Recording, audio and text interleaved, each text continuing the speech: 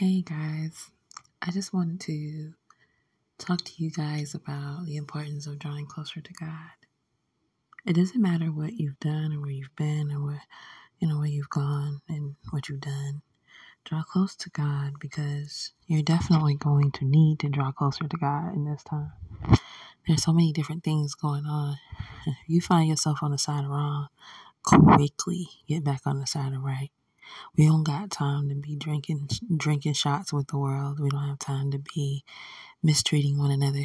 We don't have time to, be steadfast in continual sin or constantly letting our thoughts cause us to drift into mindsets that could cause us to fall. In this time, we need to draw closer to God and make sure that we are in His will, make sure that we're on the right path, make sure that we stay close, because there are some crazy things getting ready to hit this earth that we have not experienced before. See, 2020, that was just a test period, and we lost so many people. We lost so many people. But even if you are going to be one of the ones who perish into life, don't perish into death. I'm trying to tell you, it's better that way. Draw closer to God. Repent of your sins. Repent of every sin. Don't just say, Lord, forgive me, I'm sorry. No. Name your sins. Name what you're doing. Run to God. Lay everything at the altar of His feet. Allow Him to change you and restore you and renew you and create in you a right spirit, because we are living in the times where this is the end. This is the last days. And yeah, there are still some prophecies that are going to be coming to pass in this time, but we got to draw close to the Lord. It's time out for mistreating one another. It's time out for, being mean or nasty to our brother or sister, and not being good to one another, not drawing closer, not being in our word, not, doing the things that God would have us to do, not walking in our purpose. We have things to do. And we must draw nigh to God for Him to give us those directions and those instructions in our life. We can't be, not walking in love with one another and expect so much from God. Everybody's turning into materialistic clowns. I mean, the materials are things that can burn up while you're in this earth, but your soul is something that's going to be eternal.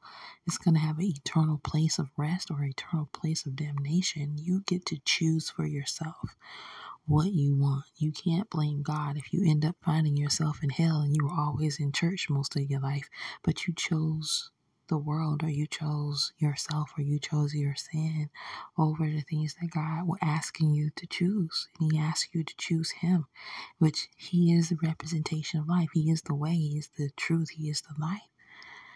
And in fact, no man can get to the Father but through Him, Jesus Christ, who died on the cross for our sins, so that we will have we will be heirs to the throne and be in right standing with the sovereign God.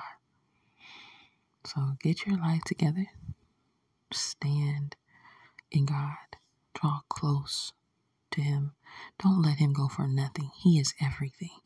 He created everything. He knows the ins and outs of everything. Don't separate yourself from God. Listen, you can separate yourself from me. You can separate yourself from everybody in your life. You can separate yourself from any and all things. But don't.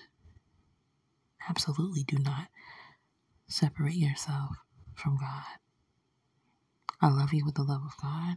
This is just a quick message that I just want to reach out to you guys and just let you know to draw close, stay close in this time. Be prepared for everything that God is asking you to prepare for. Seek His face in all things that you do. Seek His face even in the way how you feel. Give your feelings to Him. Give your mind to Him. Give everything to Him. And let Him be that sort all in your life. I love you and I bless you, and I give you thanks for listening to, my podcast and taking time out of your day to, just listen. Some of these are going to be kind of short. Some of them will be a little bit longer, but definitely it's going to be pretty much to the point.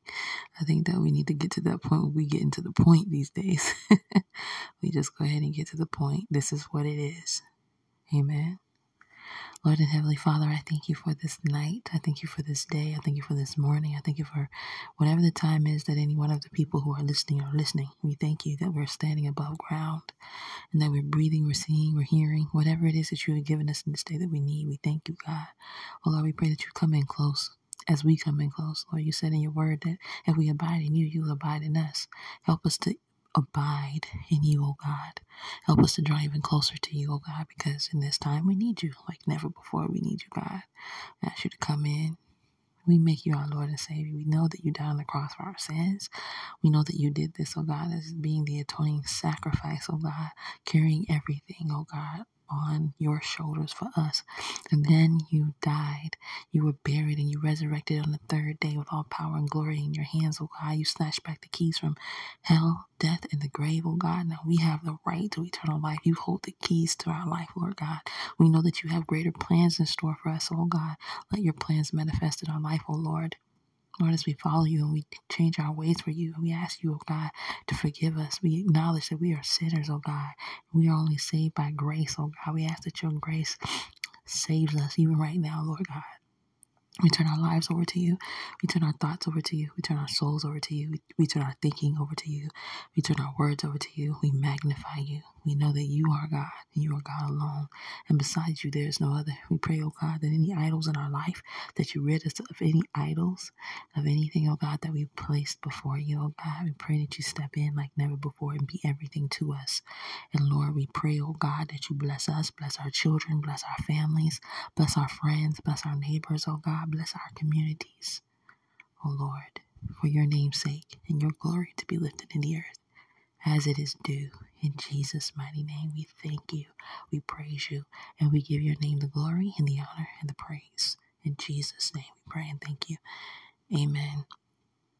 I pray that this prayer touches your heart and you continue to keep praying to God. Pour out your heart to Him and be yourself. You don't have to put on no holier than thou thing. God knows you already. He knows how you talk. He knows how you walk. He knows the number of hairs on your head. Yet He still loved you. He still loved you enough to send His only begotten Son to die a sinner's death on the cross for you. So be you 1000%. Talk to God. Continue to grow in your relationship with Him. And He will do great and mighty things for you. And I'm not telling you that you won't have fires and trials and tribulations, for many are the afflictions of the righteous. But see, the difference is that the Lord will be there with you through them all. He will walk with you through them all. He'll never leave you nor forsake you. And so He will see you through the fire and you will come out as pure gold.